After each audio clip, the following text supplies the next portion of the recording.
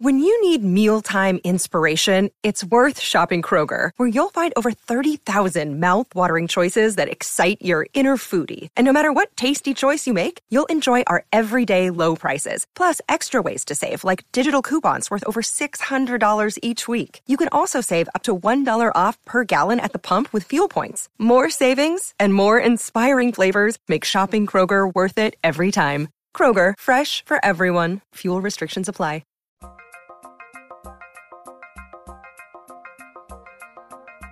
It's Light the Tower, your daily look around the world of sports. With Hall of Fame broadcaster and voice of the Texas Longhorns, Craig Way. Say goodnight to this one! And Horns 24/7 insider, Jeff Howe. On your live, local, and independent home for sports talk in Austin, The Horn.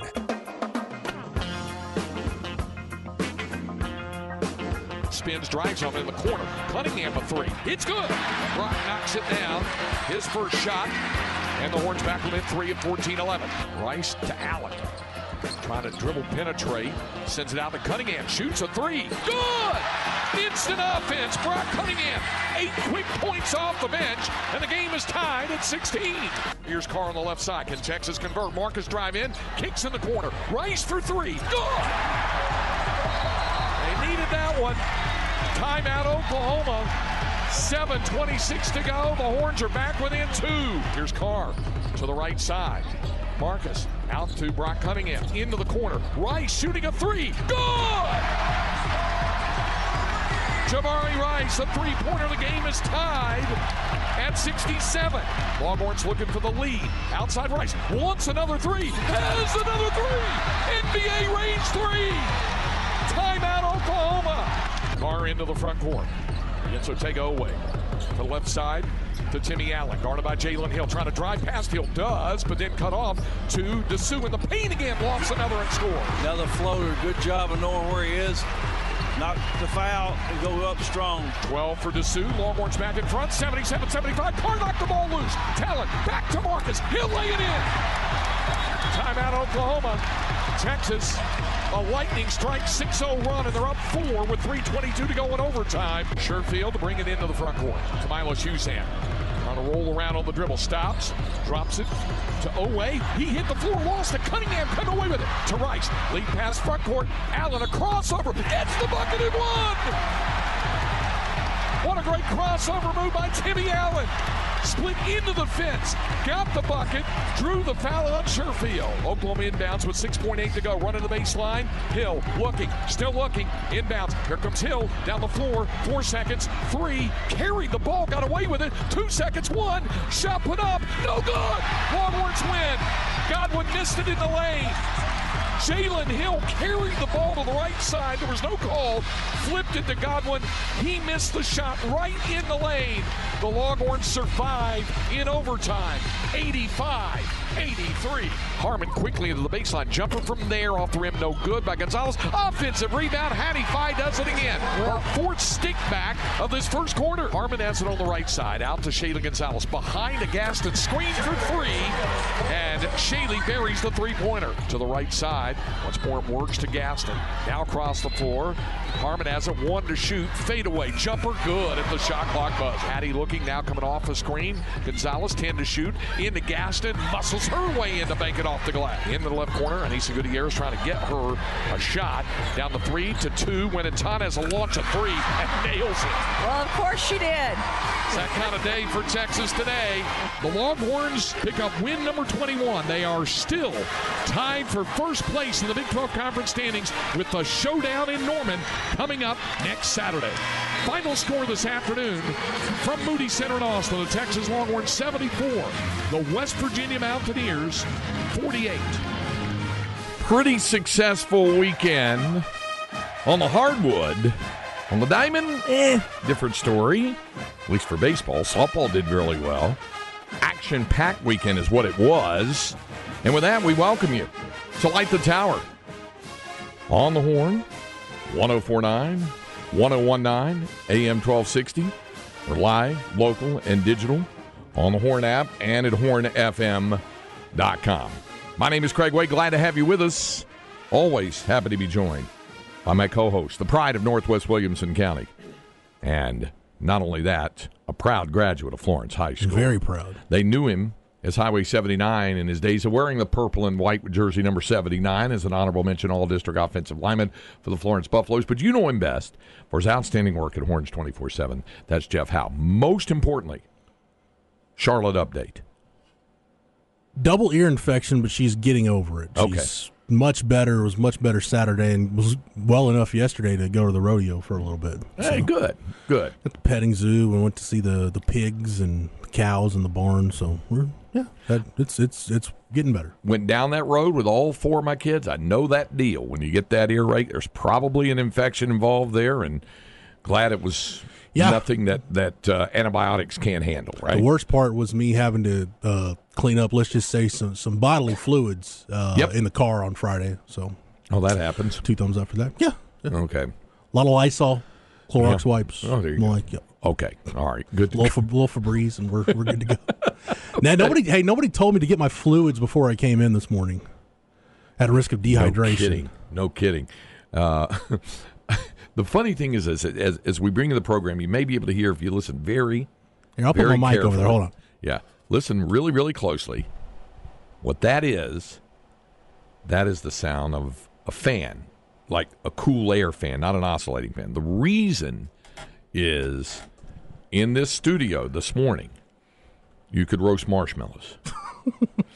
It was really warm. The funny thing about it is Bucky and Aaron did an entire show with the door closed. Bucky in a hoodie. Bucky said old people like it warm. I'm like, first off, it's not the geriatric ward in here. Second off, there's a difference between warm and me feeling like I got a fireball thrown in my face when I opened the door. So anyway, there was look, with respect to Bucky and Aaron, those two did an entire show one time with dog crap in the corner, and neither one of them smelled it. Yeah. Awareness, right?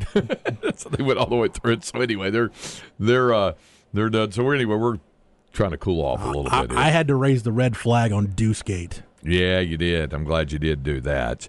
On the other side of the glass, I don't know if our esteemed producer is familiar with Deucegate. Cameron Parker's there. Are you familiar with Deucegate? Yes, I was producing Chad and Trey that day. Oh, back in the day with the Deucegate. Good old Deucegate. Yeah. Cam Parker, our producer, but it's not hot in there, is it? No. Okay. No, it's fine in here, but it is a sauna in y'all's room. It's a sauna. It's actually, if it were a sauna, we could kind of like sweat through it and all that. It's like a real desert dry heat is what it is there. So anyway, we got fans blowing in here trying to cool it off. We got the door open. Yeah. Hope you're feeling all right. Hope you're doing all right. Hope CB's feeling better. Says he's got COVID. So, CB got the Rona? Yeah, he got it. They said everybody that I live with had it. Then I finally caught it 2 weeks after getting the latest booster. Yeah, sometimes that happens. It's like right after you get the booster. Because they say it really takes 3 weeks for the full booster to take full effect. That's like when people around you start getting the flu, and then you're like, oh, I'm going to go get the flu shot. You're too late at that point. Yeah. The oven has already started. It's like that cake just went in. I always love that line from MASH where Hawkeye Pierce says to Hot Lips Houlihan, who gave him that shot for the flu, he goes, "You remember that shot you gave me the flu? Yes. Well, it worked. I've got it." That kind of thing. So anyway, get well, CB. Craig, you've been, knock on wood, you've been vaccinated and boosted and the whole bit. Yeah. You have. Are you the only one up here that's avoided the Rona? I think you and Rod Babers. I don't think Rod's had it.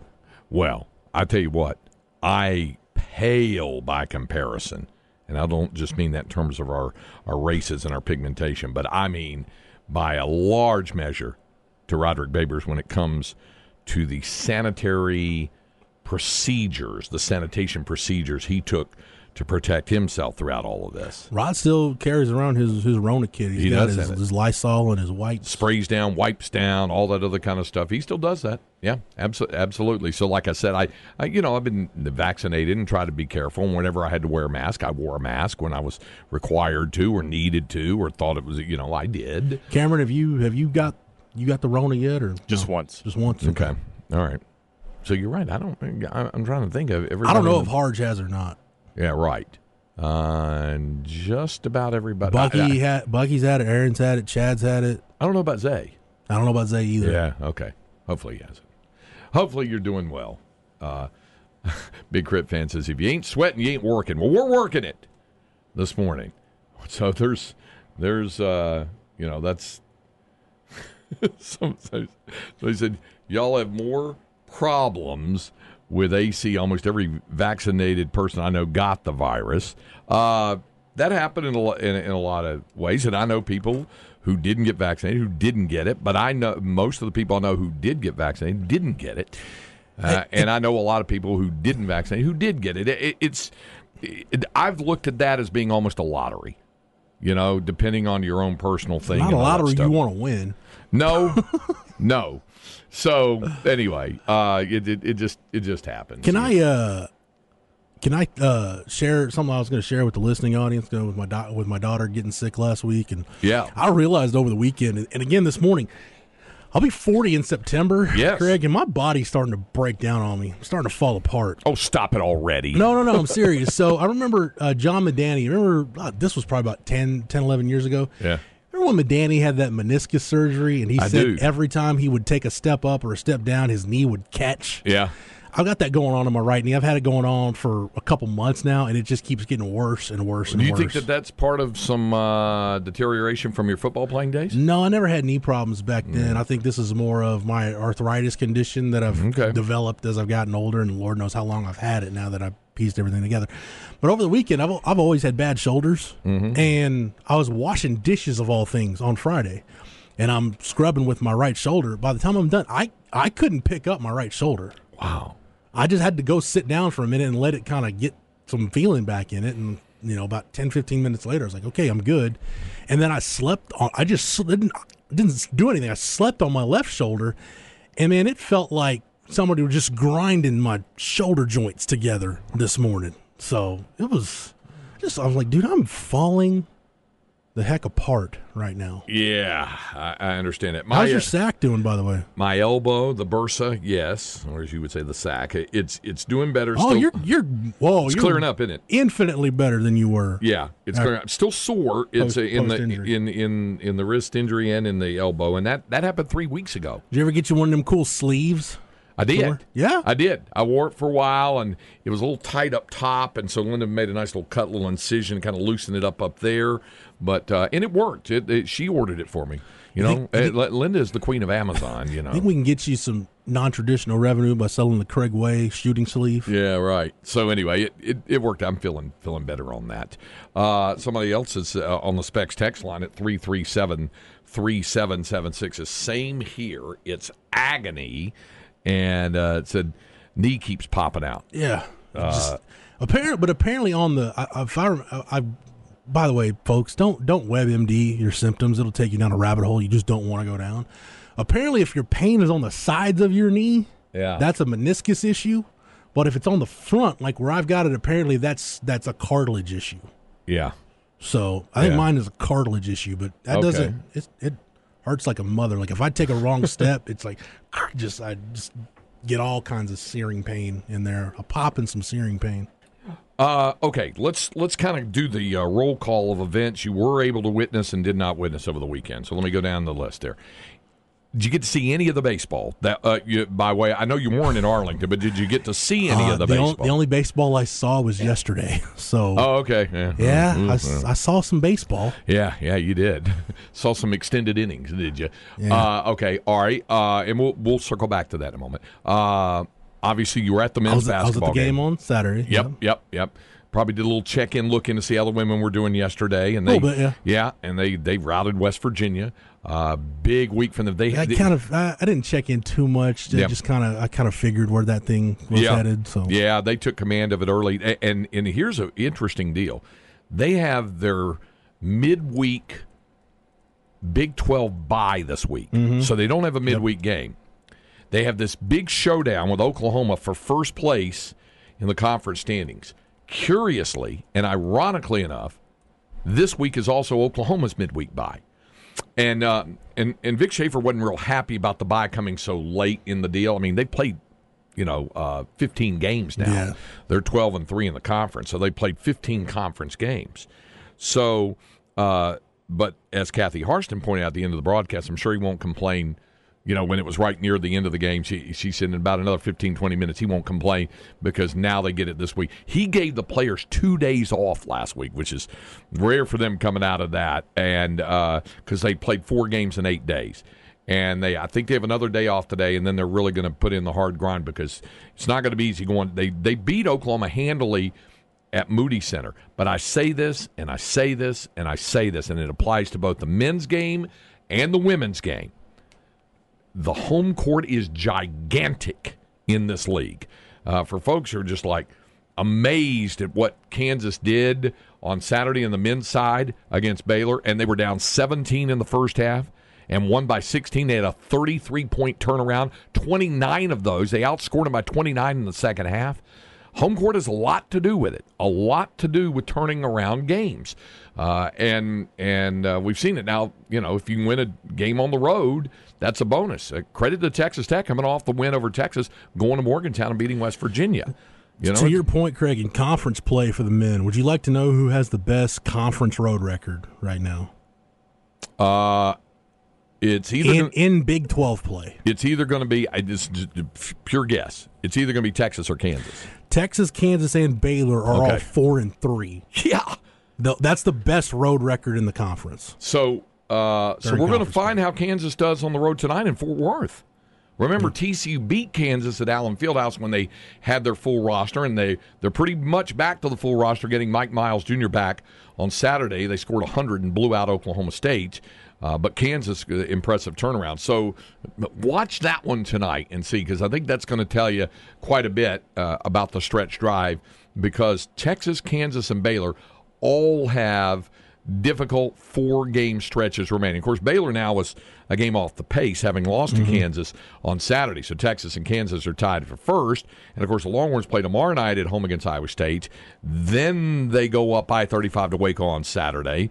They'll come back home, then go back up I-35 again the following Wednesday to play at TCU, and then come home to play Kansas to conclude the regular season. You say, wow, what a stretch. They all have tough stretches right now. And it's the same on the women's side, too, where home court has absolutely dominated.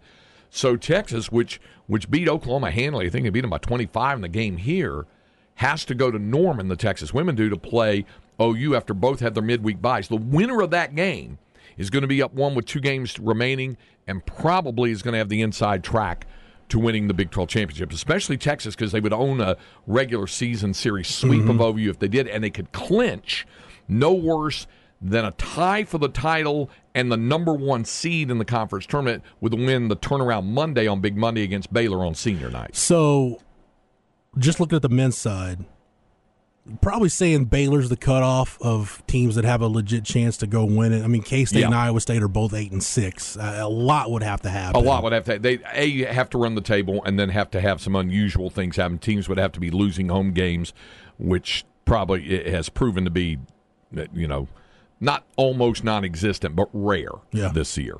Yeah. So yes, I think it's a 3-team, maybe a 4-team race with Iowa State, depending on what happens.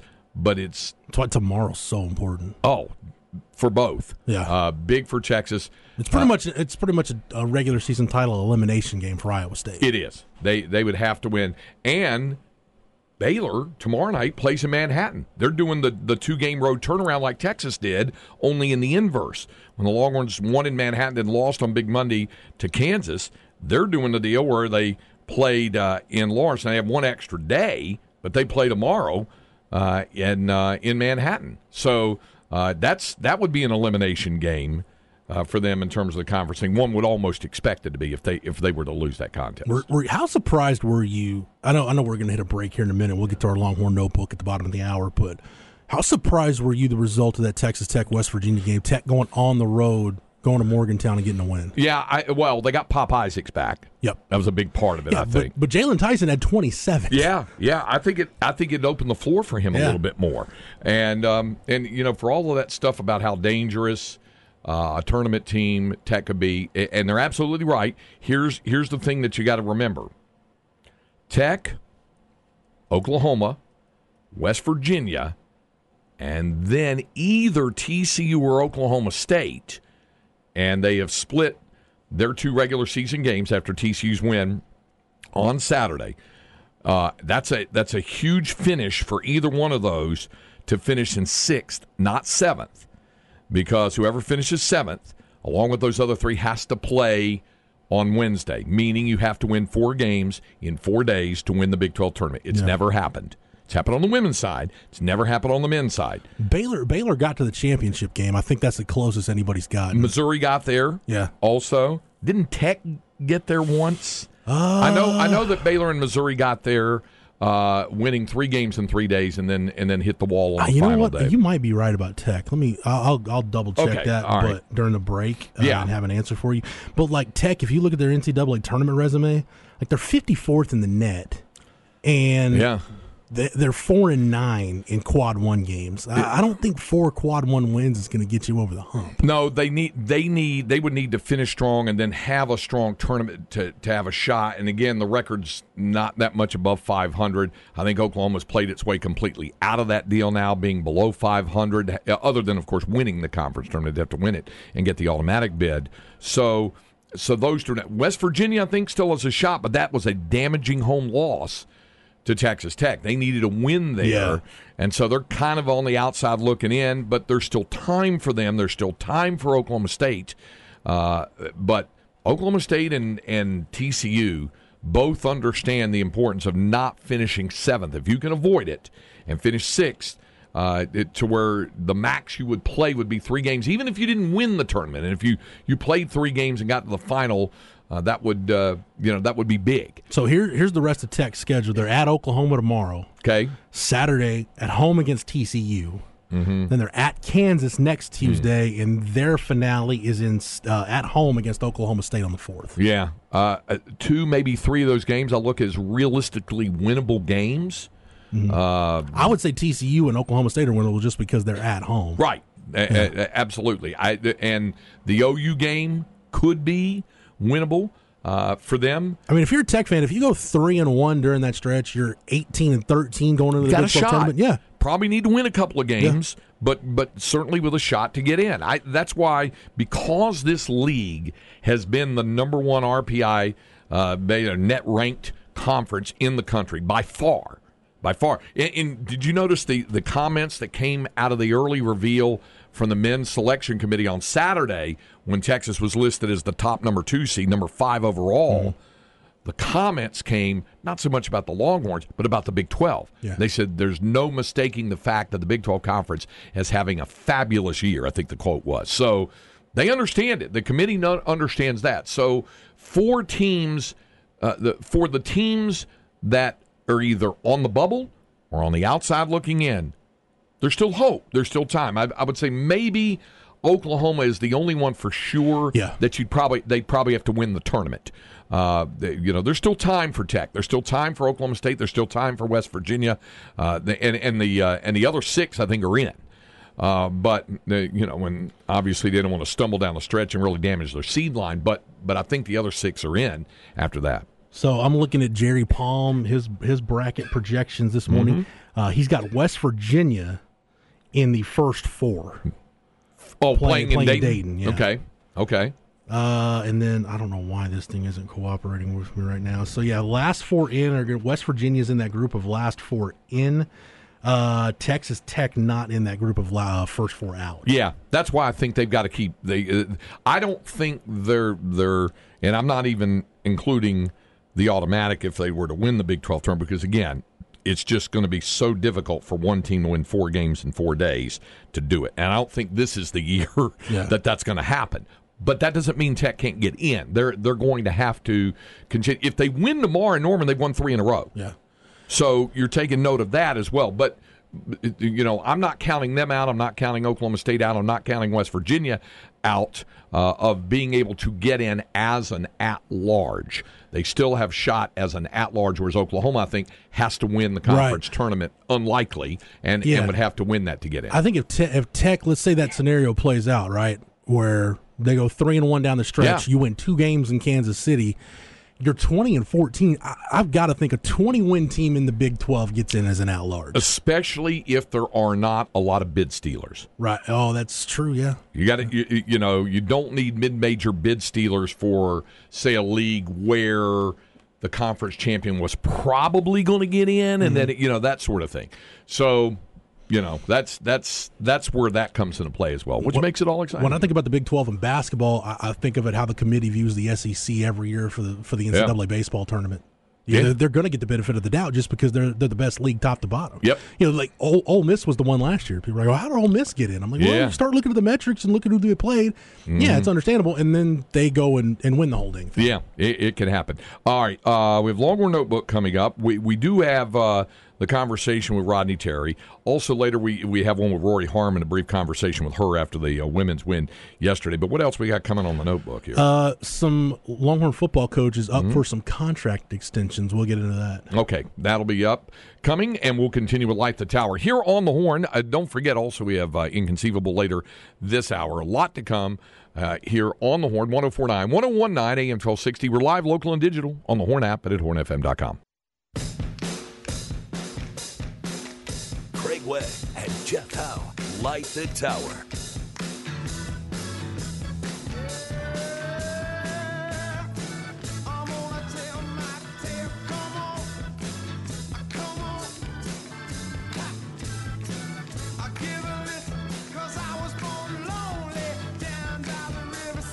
Nothing like a little Bob Seger here to get your Monday going on. A little rambling, gambling man. This is Light the Tower on the Horn. Craig Way, Jeff Howe. Our man on behind the glass, our producer, Cameron Parker. Right now, it's time for a Longhorn Notebook. Jeff Howe's Longhorn Notebook. Longhorn Notebook brought to you by our friend Aaron Bowersock, your home loan expert, your Longhorn lender. Be sure to check her out on the web at bowersockteam.com, BOWERSOCK, bowersockteam.com. See if she can do for you what she did for Linda and me, and that's to help us get that home loan approval turned around in a snap. She is the person who can make that 10-day or less home loan approval guarantee. Audio? Good. Yes, yeah. We have that. We start with basketball. First, yeah. Of course, the Longhorns had the airtight win over the Oklahoma Sooners on Saturday, and when the game was over, Eddie Horn and I sat down to talk about it with Rodney Terry, and it was this collective feeling of whew, that one was on the shelf and in the books. In this league, pretty much in any league in college basketball, but especially in this league, you're going to have some games like this, right, where the guys are playing hard but maybe not playing their best. You wind up in a real battle with a rival, wind up having to go to overtime, so much momentum and ebb and flow, and I guess the guys have to reach down inside to find something extra to secure the win. Well, we prepared to be in a dogfight kind of game. We knew the first game up at Oklahoma, it was a one-possession game. So when you're coming in, Porter was going to have his team ready to play, a well-coached team, and coming off a big win. We knew we were going to be in one of these kind of grinded-out kind of games. Early on, they were able to get a lot of the 50-50 balls, and some balls, broken plays kind of went their way, and they probably shot 10, 11 layups in the first half, we just need to come back out in the second half and really try to put it on our defense. And I thought our defense kind of gave us a little bit of separation there to kind of close out in regulation. But we also had to rev it back up again in overtime. Let me get your thoughts on the 3 straight empty possessions near the end of regulation. And so they still have to get the 3 and get that bounce out, one of those 50-50 balls that Sherfield. Did you want to get the timeout off the inbounds coming after they had hit it to 3 when Marcus was racing up the floor? No, you know what? Sometimes you do that, and they're able to set their defense. They had no timeout. So if we give them a timeout, now they can set their defense, and you draw a play up and you try to get it up the floor, and you struggle just to get into half court. But, a lot of times you had the ball in your best player's hand. He had a chance to try to get downhill, get to the basket and win the game without having to, letting them set their defense. Really would prefer not to have been in that position, with us, a couple of empty possessions offensively. If we'd closed out a couple possessions there where we didn't turn, we had a turnover with Timmy there in the post. We were trying to really play through him, and everything. We kind of just closed that game out in regulation. Rodney, I thought the key to tonight was balance. You had balance on your scoring because of the way they approached you. They were taking away your inside and outside, so your guys had to be patient and take up the balance. Yeah, we did. We had 5 guys in double-figure scoring. You know, I thought the Sioux gave us a great lift offensively. What they were trying to do every time Marcus came off the ball stream, we knew that they were trying to trap him, and we needed to have a post guy that was ready to make a play. And especially when we're able to put shooters around those guys, you're able to kind of pick your poison on what you want to get done. You're tied for first with 4 games left. We know the grind continues. Iowa State coming in. They come off a loss at K-State, and then you got to go to Waco, and you got to go to Fort Worth, and then finish with Kansas. I know it's each game as it comes, but important to get this one win here with the grind still left, wouldn't it? Well, we're going to enjoy this one tonight. I mean, it's a rival game. Again, a game where, again, we had to come out and try to outcompete an Oklahoma team that we have a lot of respect for in terms of how hard they play and their preparation. So we're enjoying for one night, and we'll turn our attention toward Iowa State. You know, they played really well up there at their place against us up there. So, we'll be excited about a great challenge here come Tuesday night at home. Yeah, it'll be quite the challenge. Just looking around this deal, I got an email that showed some upcoming Big 12 games. I mean, everywhere you look, there are big games, like Oklahoma State, Kansas State, this coming Saturday at Gallagher-Iba. That's just an example. There's games like that, and the Longhorns have 4 of those remaining. I didn't even think about it, Craig. Because Texas is right in the thick of the title race, but I didn't even think about it until you brought it up this morning. If you're one of those teams in Oklahoma State and Iowa State, you want to do everything you can to avoid being in 7th place. Yeah. You don't want to have to play on that first day. Do not want to play on the first day, and I think the ones who are in the greatest danger of that are Oklahoma State and TCU. Yeah.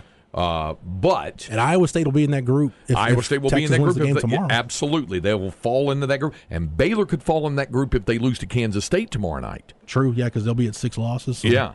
So that's why it's crucial. By the way, on the women's side, the Baylor women are in a bit of a free fall. They've lost 3 in a row. They're 7-6 in conference play. They lost at home in double overtime to Iowa State on Saturday. A lot of grumblings, folks on the Brazos not very happy with Nikki Collin right now. Yeah, things have not gone well. They've had the thing that's hurting them from everything that I've read and heard and watched the news conferences and things like that is that I heard Aaron use this term this morning, and he used it to apply it to Oklahoma's men, and I think it applies to the Baylor women. They're finding ways to lose games late.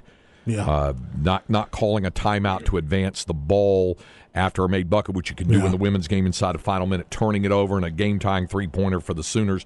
There was that, followed by they had a couple opportunities in regulation or late in the game to put Iowa State away. Didn't guard Lexi Donarski on an open 3, and she is lethal from beyond the arc and hits it to tie it and get it in overtime. So things like that happen, and it's kind of tough for them right now. And this is a brutal league, as we know, on both sides, men's and women's basketball. Quick question as far as timeouts go. Do you like, I'll go to Texas at the end of regulation. Do you just you personally, because I know where RT probably leans because we've seen Texas in these situations. Do you prefer call a timeout and set something up, or do you like, hey, made basket, just go because maybe they don't have time to set their defense? I'm a person that doesn't like throwing a blanket over everything, but I'm also on record. People know that me, I'm a little more old school, seeing it in ACC country where I've been more of the school of get the ball into the front court and call a timeout. Leave yourself, if you can, about 3 seconds to set up, if you can. In that particular case, when that shot went through, there was 6.8 to go. And I get what Rodney Terry was saying and that also comes from the Rick Barnes school as well, about get it and go. And and Oklahoma had no timeouts left, so it makes sense that you don't allow them to get back to set up their defense. Now, that said, I'm also of that old school of, yes, you don't want to give them an opportunity to set up their defense. By the same token, you still have to make the shot, and so you've got to be organized enough on offense. Now, I agree with him. You get the ball in the hands of your best player, Marcus Carr. You have to, you have to trust that he can get it in a position to maybe hit a shot or find somebody. I thought Oklahoma did a really good job marginalizing him down the sideline where he couldn't get a clean shot. So that's a split-second decision. When you're crossing midcourt, and there's by the time he's crossing midcourt, it was like about 3.5. Do you pull up and call the timeout, or do you try to see if he can veer in to get a shot away? As it turned out, he didn't get a good shot away because they were able to force him into the corner. Yeah. But I've always kind of been of that mindset. Listen, I saw Rick Barnes do it. Now, he had a guy named Kevin Durant pulling the trigger on it, but I saw him do that in a game in Lubbock against Texas Tech. I saw him do it with Brandon Mouton, hit a turnaround. They got it to midcourt, called a timeout, and had about 1.4 to go, inbounded to Mouton, and he nails a shot to get the game in overtime. And I've seen Durant hit some like that. And he had guys, A.J. Abrams, he had guys who would do that. It depends on the person and the time, score, situation. Marcus Carr is the guy into whose hands you want the basketball. The question is, can you get a quality shot away? They didn't there, but they won it in overtime. Yeah, your call meets that's the happy medium, right? Yeah. If you can advance and get a timeout and leave yourself 2.5, 3 seconds. And that's the difference between the men's game and the women's game that I think, to me, is one of the things that the women's game uses that I'd love to see the men's game adopt.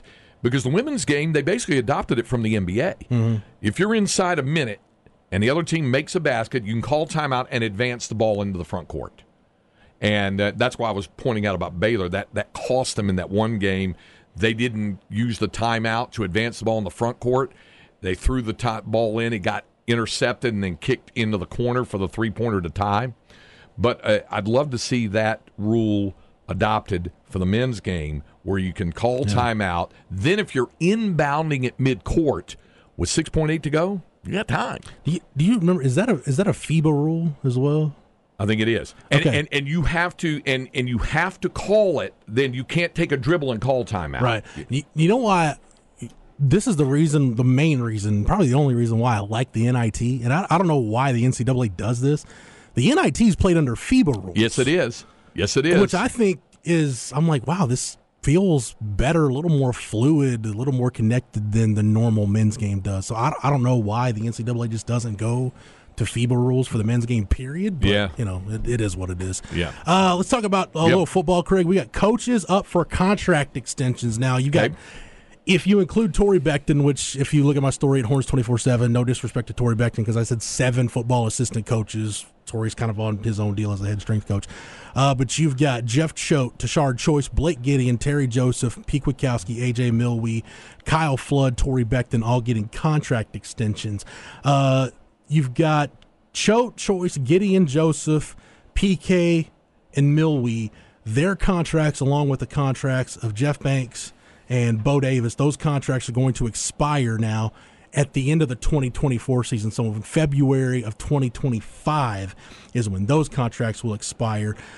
You've got Kyle Flood, who gets a raise and an extension. I'll go through that here in just a second. But Kyle Flood has a contract now that's going to extend him through the 2025 season. So he's under contract until February of 2026. As far as the raises go, Jeff Choate getting an 8.7% raise. He'll make $625,000 this season and $675,000 next season. Kyle Flood, 6% increase. That's going to take him to $1.325 million in 2024 and $1.4 million annually on his extension. And then A.J. Milwee, who obviously the lead recruiter for Arch Manning, he's one of the biggest reasons why Arch Manning is at Texas. He's getting a significant bump, a 13.3% raise to $425,000 over the next 2 seasons. And by the way, in case you need some reminding, Bo Davis and Jeff Banks got extensions after last offseason. So you've got PK, and PK didn't get a raise. He did get an extension, though. You've got PK at $1.7 million, Kyle Flood making over $1 million, Jeff Banks is going to make $1.1 million this year, and Bo Davis is right at $1 million. So you got 4 assistant coaches making $1 million plus $1 million or more annually. So I think that shows you. And I mentioned this in the story, and this is kind of the thing I wanted to hit on. I think this shows, if you need any further proof that the current administration at Texas is behind Sark and is willing to give him whatever he feels he needs, not just to win now, but to be the guy that can make the transition into the SEC for this football program a smooth one, the fact that you've got this kind of pool for salary pool for assistant coaches contracts, that to me says everything right there in terms of, hey, we've seen the facilities upgrades, and I know a lot of that was on the table before Sark got here, but everything this administration has done for Sark, they're giving him all the tools that he needs to go get the job done. And on top of that, Craig, now this was all in the UT System Board of Regents on their meeting agenda, which those meetings are going to start tomorrow and Wednesday are when those meetings are going to take place. Okay.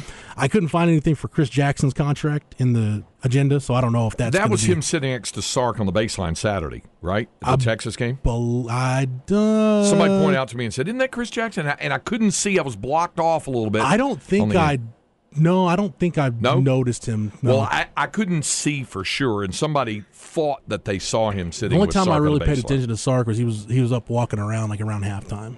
So, okay. But at any rate, so I couldn't find Chris Jackson's contract on the Regents meeting agenda, but I think this points to not just the fact that the administration is valuing stability for once around the football program for the first time in a long time, and you've got some continuity with the coaching staff.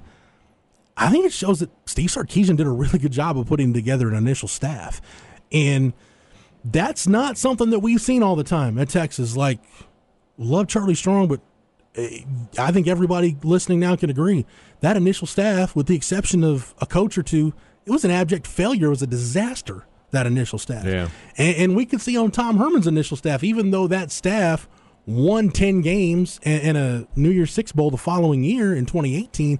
Man, in 2017, you could see there's some chinks in the armor here. There's a couple holes in the boat still that need to get plugged up. Yeah. So, and we saw by the end of year 3, most of that initial staff for Tom Herman was out. A lot of those guys got replaced. And, if Texas has a season more similar to 2021 than 2022, you'll see some changes. But I think don't dismiss the fact that a coach is really good at hiring people, at that being a valuable skill. I think that was one of the best things, one of the best qualities Mack Brown brought to the table was his ability to hire good assistant coaches. And you can count Mack's hits, excuse me, a lot more than you can count his misses. Like, yeah, there's Larry McDuff, but you've also got that initial staff was with him for a while, and when it came time to replace coaches, like Everett Withers moves on and takes an NFL job, you bring in Dwayne Akina. Go down the line and find defensive coordinators. Hey, Gene Chizik leaves. Yeah, you bring in Larry McDuff, but then you bring in Will Muschamp. Ken Rucker, you want to put him in an off-field role, you bring in Major Applewhite. Major did a really good job recruiting while he was at Texas. So that was one of Mack's best traits, was the ability to always have that Rolodex handy and hire really good assistant coaches. I think you can say the same thing about Sark, because I really like this initial staff when it was put together. You moved on from Andre Coleman. Say what you want about Brendan Marion. That was an upgrade from Andre Coleman, and now you've got Chris Jackson with Brendan Marion moving on. So, and I think there's no question you're as good in as good of a situation or better with Tashard Choice replacing Stan Drayton when he moved on and got a head coaching job. So I just think this speaks to not just the administrative support, I think also the fact that Steve Sarkisian knows how to put together a staff and did a really good job putting together that initial staff, especially the strides we saw all of these assistant coaches make with their position groups from year 1 to year 2. All right, there's our Longhorn notebook for this hour. Abe from Midland says, any XFL talk? I enjoyed watching the weekend. The Brahmas had a great fan turnout and showed how the extra point rules in the 4th and 15 after scoring can really swing a game. In the NFL, the Battlehawks would have had near zero chance of coming back. I watched 5 minutes of the XFL. I think that's about all I did as well. Look, I have nothing against them. And I'll probably watch some more, but I had so much going on, obviously Saturday and getting back and all that. It just... it was like watch for a little bit, flip back, saw a little bit more. Didn't get to see any yesterday with the women's game and all that, but I'll probably watch some more. I picked the dunk contest over. Did you? The XFL, yeah.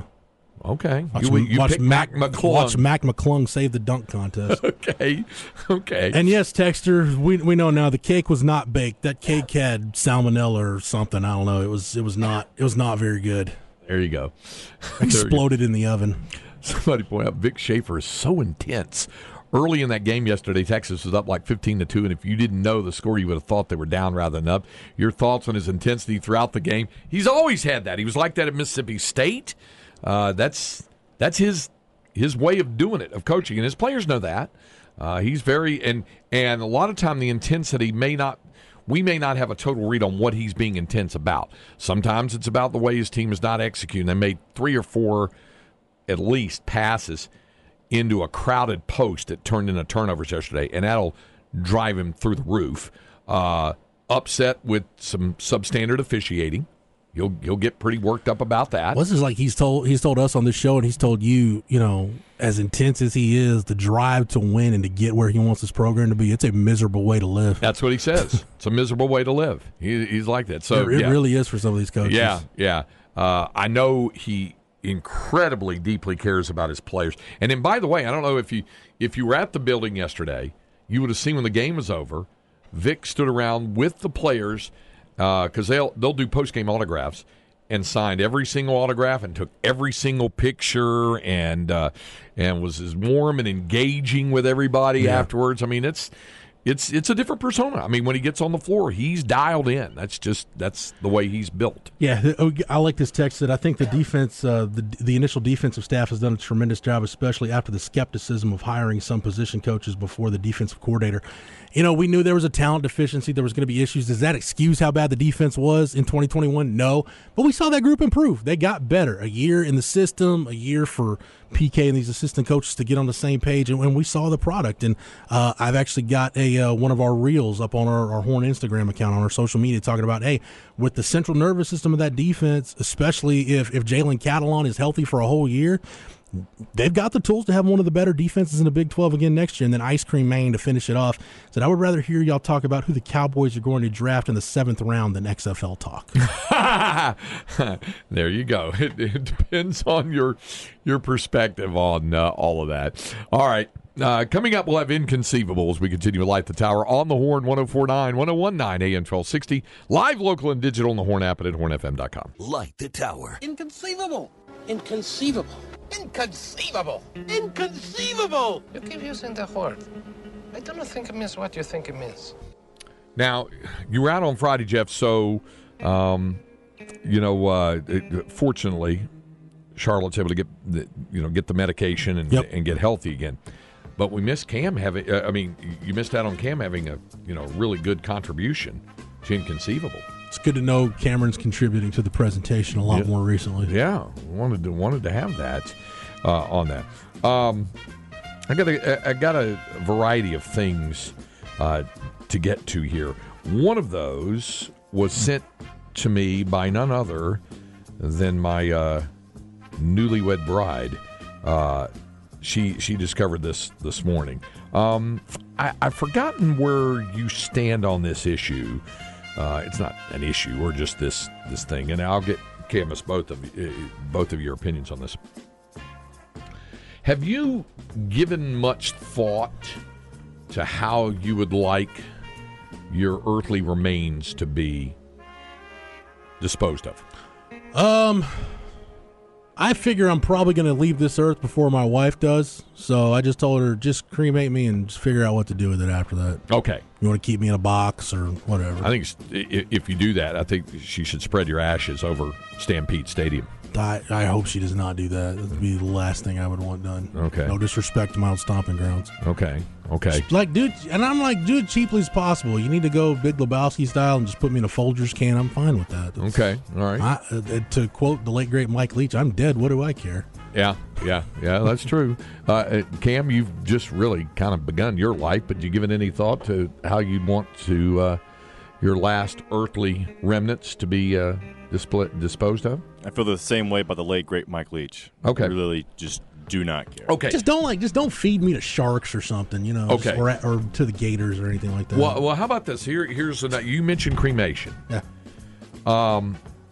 There is a new method of cremation, and it seems like there should only be one, but okay. Well, this one, you talking about thinking outside the box. It's called water cremation.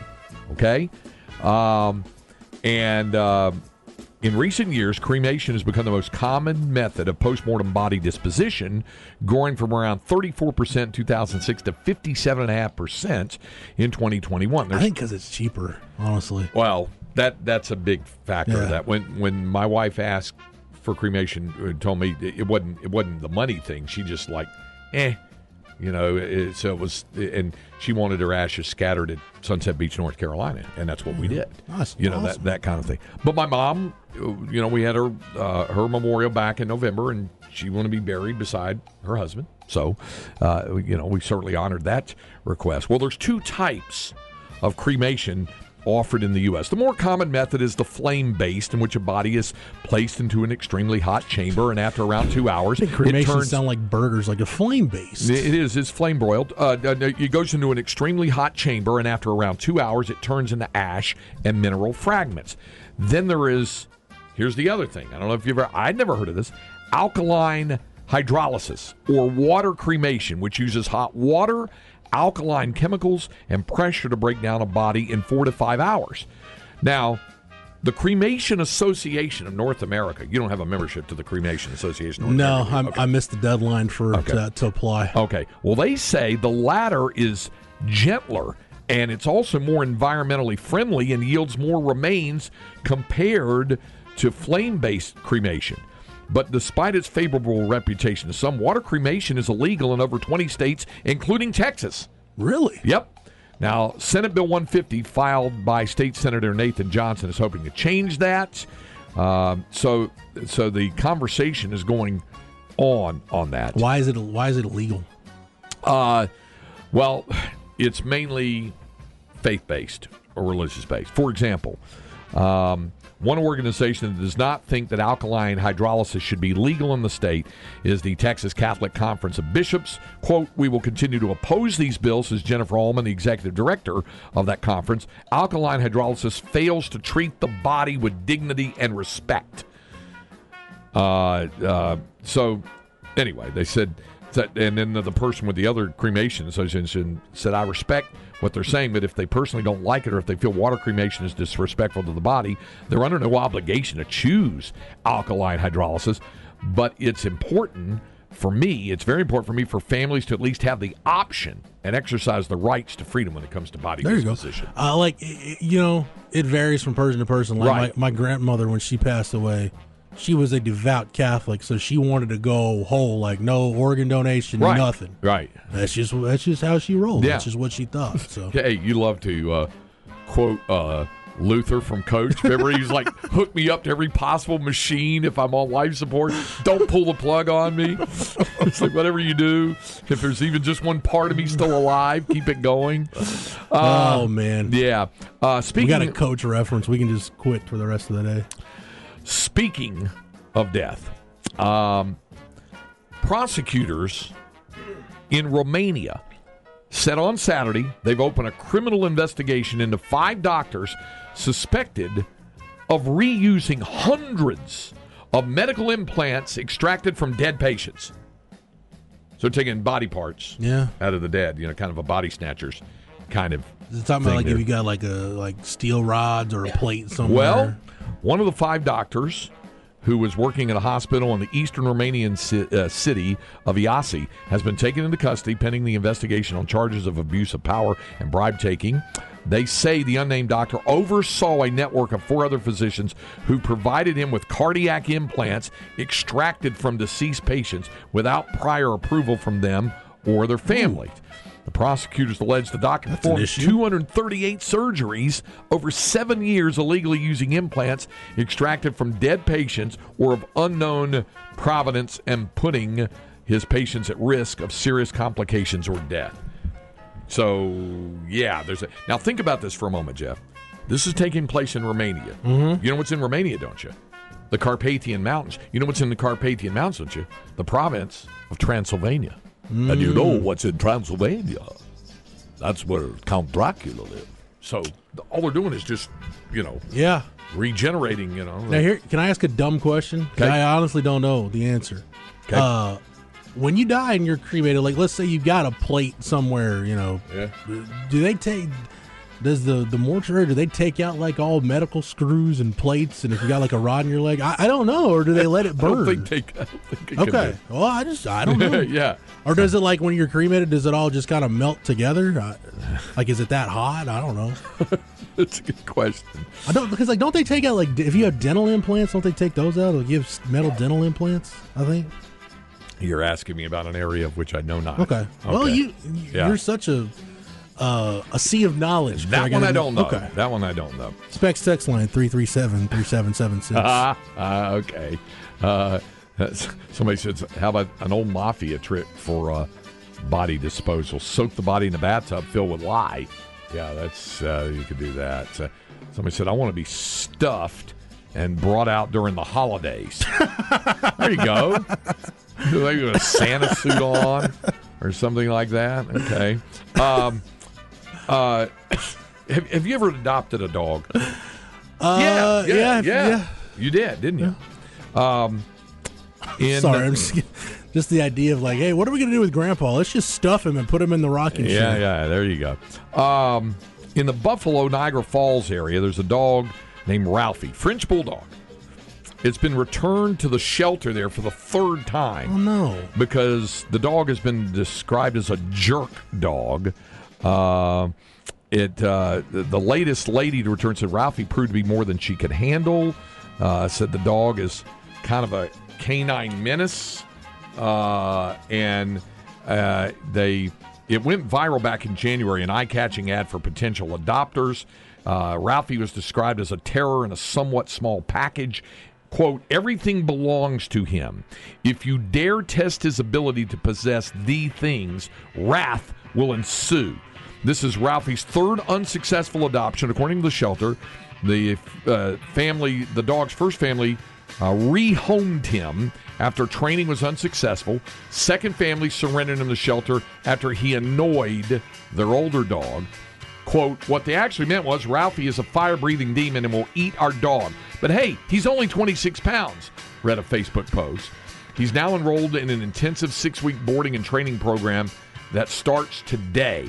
The shelter said that they would start vetting prospective adopters immediately and that the ideal adopter would work with the trainer while Ralphie is at the residential training. The shelter noted that, quote, those who believe that all Ralphie needs is love should not apply. He will totally exploit that.